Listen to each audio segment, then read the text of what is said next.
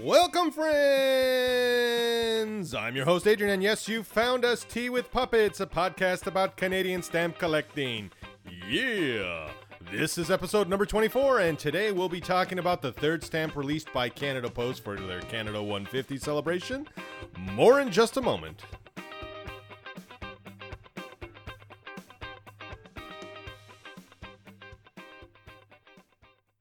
Hello friends, thanks for joining us. Today we're going to talk about the third stamp released in the Canada 150 set, a stamp celebrating the Canadarm, which was instrumental in establishing Canada's reputation for robotics innovation and led to a new generation of Canadian robotics on the International Space Station, or the ISS. All the way back in episode 6, we spoke about Canada and Canadians in space, and the stamps issued by Canada Post that celebrated our nation's space achievements. However, one stands above the rest, especially in the last 50 years. That is the Canadarm. It is one of the greatest space achievements and a clear symbol of Canadian pride in space. Every time it was used, you could see the word Canada and the maple leaf clearly visible in every photo taken. But what exactly is the Canadarm?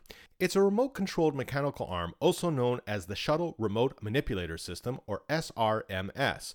The Canadarm's first mission was aboard the Space Shuttle Columbia on November 13, 1981. The Canadarm launched Canada's close partnership with NASA on human space flight. During its 30-year service with NASA's Space Shuttle program, the robotic arm deployed, captured, and repaired satellites, positioned astronauts, maintained equipment, and moved cargo until it was retired when the Space Shuttle program ended in 2011. The Canadarm could lift over 30,000 kilograms on Earth, or up to 266,000 kilograms in the weightlessness of space. At speeds of up to 60 centimeters per second, it could also place such payloads in any position within 5 centimeters of a desired target. In order to meet the strength requirements, engineers used the latest aerospace materials including titanium, stainless steel, and ultra-high modulus graphic epoxy. The harsh environment necessitated special attention to thermal design and lubrication. The arm was entirely covered with a multi-layer insulation system and a special outer covering. In extremely cold conditions, thermostatically controlled electric heaters protected critical electronics within. The Canadarm was exceptional and exceeded all design goals. Between 1981 and its final flight in 2011, the Canadarm flew 90 times. In addition to Columbia, its flight history included missions with all of NASA's other shuttles, including Challenger, Discovery, Atlantis, and Endeavour. The best-known tasks carried out with the Canadarm were capturing, repairing, and deploying several satellites, including missions to the Hubble Space Telescope, docking the space shuttle to the Russian Mir space station, knocking off ice growths that were causing a blockage to a waste exit on the shuttle, and helping to construct the International Space Station. An interesting side fact, although launched in 1981, it wasn't until 1995 that a Canadian astronaut would get the chance to operate the Canadarm in space. Any guesses to who that was? I'll give you a moment.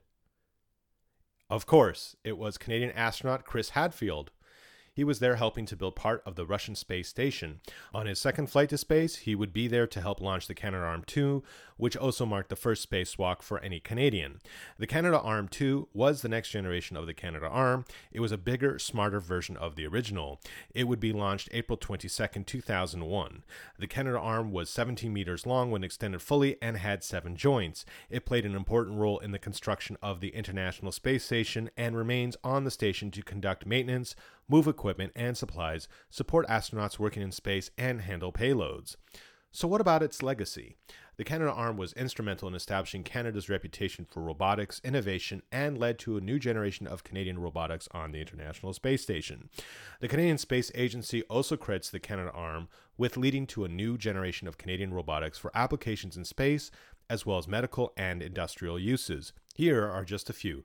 There's Dexter, the most sophisticated space robot ever built. Dexter performs maintenance and repairs such as changing batteries and replacing cameras outside the ISS. It can move on a mobile base or be attached to the Canadarm too. For medical applications, there's the NeuroArm. This robot allows surgeons to use miniaturized tools such as laser scalpels with pinpoint accuracy and perform soft tissue manipulation, needle insertion, suturing, and cauterization.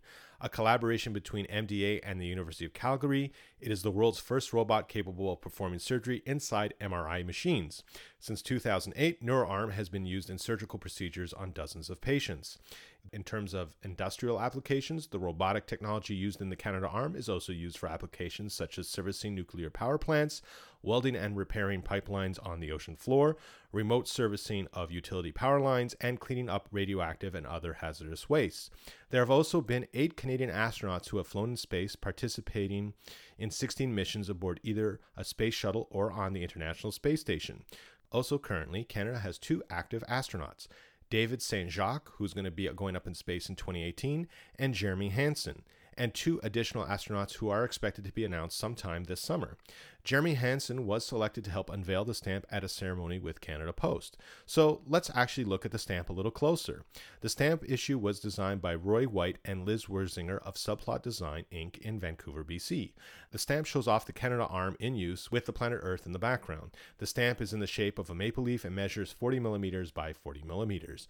The self-adhesive stamps will be available in a booklet of 10, as well as a gum pane of 10 stamps with circle perforations in a 4.5 centimeter in diameter. The wonderful official First Day cover focuses on Canadian inventions in flight and space technologies, and it's made in the shape of a robot.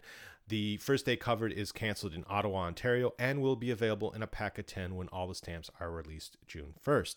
You can order all of these things, all the stamps from Canada 150 at canadapost.com/Canada150. I've already got mine. You should get yours. It's definitely going to be something you're going to want to get your hands on.